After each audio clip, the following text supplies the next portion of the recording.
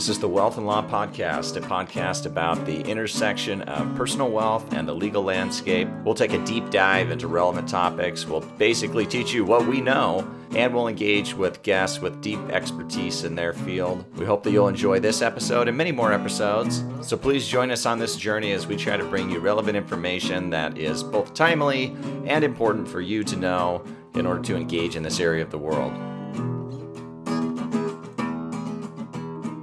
Welcome to the Wealth and Law Podcast. I'm Brent Nelson, and you're welcome to be here, even if you're here by accident. So you don't need to feel bad.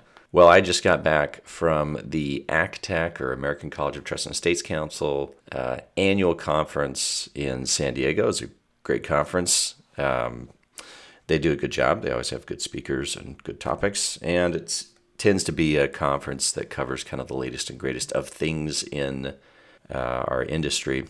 So I thought I would give you some of the highlights. None of this is going to be an extreme detail on any one of these topics, because each one of them could be a separate podcast, and frankly, each one of them very well might be a separate podcast in the future. Certainly on some of these they will be. And I thought that I could run through these in a way that at least would give you an idea of the current thinking. You know, what is the thing that is on people's minds at the moment in, as I say, in this industry. Now, the people, of course, speaking were lawyers. That's the Trust and Estates Counsel portion of ACTEC. So this is really coming from the lawyer perspective. There could be other things that, you know, might be from the investment advisor perspective or the accountant perspective or the insurance perspective that would make people think that this is not the right list of highlights, but be that as it may, it is the list. So first off, the Build Back Better Act. I know I even got asked questions about Build Back Better Act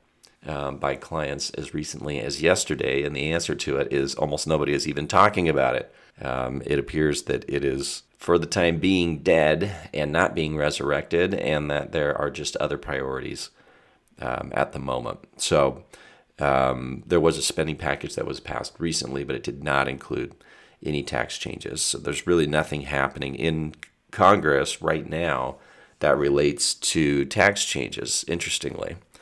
So no Build Back Better Act, and everybody seemed to acknowledge that, and frankly, very few people were talking about it. Maybe they're tired of talking about it. I don't know. So the second thing that really got brought up in lots of different forums and lots of different contexts. I mean, I even heard them talking about this in the Estate and Gift Tax Committee meeting, which it's not an estate and gift tax topic, and that was the Secure Act proposed regulations. And I emphasis on proposed because they're not the final regulations yet. And they can change because the IRS takes in comments on these proposed regulations, and then they're supposed to sort of respond to the comments and make any adjustments in the regulations that are warranted from the comments that they receive. And of course, they are certain to receive comments on these because it is a big and important topic. But the Secure Act, as you might remember, included as part of it a provision about required minimum distributions or minimum required distributions, depending on who you're talking to and what section of the code or regs they've been reading. But at any rate, these required minimum distribution rules, we thought, said that if you named a non-quote eligible designated beneficiary, which is basically anybody other than a spouse and minor children and certain disabled children, that the payout rate is that they must make a withdrawal of all the funds from the inherited IRA or inherited 401k, etc., by the end of the 10th calendar year after the year of the owner's death.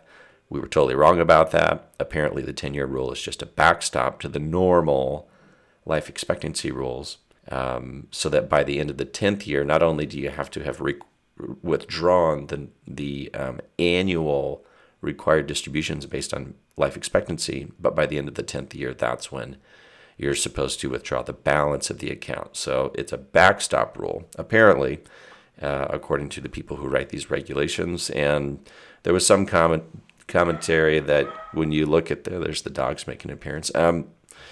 When you look at some of the language in the statute. Some of the commentary was that they think that that probably is at least a reasonable interpretation of the statute, but it was still a surprise, and there were some special rules included in the proposed regulations that relate to trusts that we'll definitely talk about in some future podcasts, and we'll talk about how that might or might not relate to some of the trust planning that we've been thinking about since the Secure Act became the law. The next thing that got a lot of attention was a case called Smaldino. In the Smaldino case, there was a transfer of assets from one spouse who had no exemption against estate gift and GST tax to another spouse who did have exemption, and then essentially the same or the next day, a transfer into an irrevocable trust for children. And the IRS and the court, or the IRS argued and the court agreed that the transfer was really to be viewed as a transfer from the spouse who didn't have any exemption into the trust. And there was some issues with the way that things had been documented. For example, the wife's who had made the transfer into the irrevocable trust, ultimately, her ownership of an interest in the entity that was transferred to her was never actually booked into the records of the entity. There was no income or anything allocated to her as an owner of the entity, and she really testified on the stand that the idea was that she had agreed to make the transfer. And those are not great facts. In fact, those are facts that we're usually trying to minimize when we are doing transfers into irrevocable trusts. So, and for the reasons that the Smaldino case highlighted, which was that it was treated as a transfer from the spouse who didn't have exemption, which of course generated a tax where they didn't think they were going to have a tax. The next case that got quite a bit of discussion was a case called Levine, and the Levine case is a split dollar life insurance case, which is interesting because there's been a string of split dollar life insurance cases that have come out, including a case called Morissette. And the Levine case was a taxpayer-friendly case. There was maybe less aggressive use of discounts on the valuation that was involved in the case, but very specifically, the court was not willing to apply Section 2036A2 and Section 2038, both of which have language that basically say if the transferor has the ability alone or in conjunction with other people to kind of change the beneficial use of the gift, such as by terminating the repayment rights in a split dollar arrangement, that would cause the grantor to be treated as owning the assets that are inside the trust, and in those cases it would be a life insurance trust. But the Levine case wouldn't apply that rule based on the fact that there was an independent trustee who had the ability to terminate the reimbursement contract and reimburse the grantor for the premiums that were paid on the policy. And if a lot of this sounds like gobbledygook because you're not familiar with split dollar arrangements, I apologize. I'm not going to explain them right now, but maybe we'll talk about them in the future. But that was a taxpayer win, and it comes on the heels of a couple of cases, the Powell case and the Cahill case in particular, that most recently have made us really leery of 2036A2 and 2038. And so maybe it provides some green shoots of guidance on how to negotiate those sections, which frankly I think a lot of people were thinking could be done by including independent parties into the mix. So the next thing that got a lot of attention was a chief counsel advisory memorandum from the IRS. So this is not like binding precedent or anything, but the result of it was so surprising that it got a lot of attention. That was CCA 2021-52018, CCA 2021-52018, for anybody who's keeping score at home. And in that CCA, the big takeaway was that they so vastly and poorly undervalued some stock in a private company that was being acquired in the future into a GRAT, and it happened to be a 2-year, quote, zeroed out GRAT, that the IRS concluded that the GRAT failed on operation, and therefore it was not a GRAT at all. It didn't qualify as a GRAT, and so it was deemed a gift of the entire value of the asset that was put into the trust. Now that's a very striking result because the regulations seem to have a savings clause that basically says you can You can do a value. You can describe the annuity payment from a grant in the form of a formula, like a percentage or fraction. And so therefore, if you're just adjusting values within a formula, so for example, if your original appraisal is not good and the IRS determines that a higher value should have been used in the future, the formula should fix that so that you would be owed an amount that is equivalent to the values run through this formula in the document. But the IRS and the CCA, I guess, thought that the case was so egregious that they were going to take this position that the grant itself failed on operational grounds. That's not something that we've ever seen before. It's not really something that's in the regulations. So the result was a surprise, to say the least. The next thing that got a lot of attention at the conference was the Corporate Transparency Act. And the Corporate Transparency Act will require newly formed entities, being entities that are formed by filing something with the state, but these newly formed entities, to submit disclosures of the ultimate beneficial owners of entities, not just corporations. It could be LLCs, could be certain types of partnerships. And so this beneficial owner information, the beneficial owner being the human being when you run down the chain, who's the actual beneficial owner in the entity, has to then be disclosed to the federal government. The federal government has basically said that they're going to hold on to the information. It's not going to be made public. In some countries, it is made public. But ultimately, this is meant to bring the U.S. more in compliance with international standards, in particularly the OECD standards. And we've been a bit of a black hole in terms of transparency, quite frankly. But those rules will become effective when the final regulations are adopted, and people seem to think that those final regulations will be adopted this calendar year, being 2022, and therefore people need to be aware of this. It means in the future when people are forming, say, LLCs by filing something with the state where they're forming the LLC, not only will they form the LLC with the state, they may or may not get an EIN for the LLC for tax purposes, but they will also be submitting this beneficial ownership form or ultimate beneficial owner form to the federal government within that process. If they don't do it within 30 days of forming the entity, or whatever number of days are in the final regulations, but within a certain number of days of forming the entity, then penalties kick in, and the penalties can be actually quite substantial. Right now, in the proposed regulations, the penalties are $500 per day of noncompliance. So it is meaningful, and it's not something that can be ignored, and it's something that many different professionals are going to have to be aware of.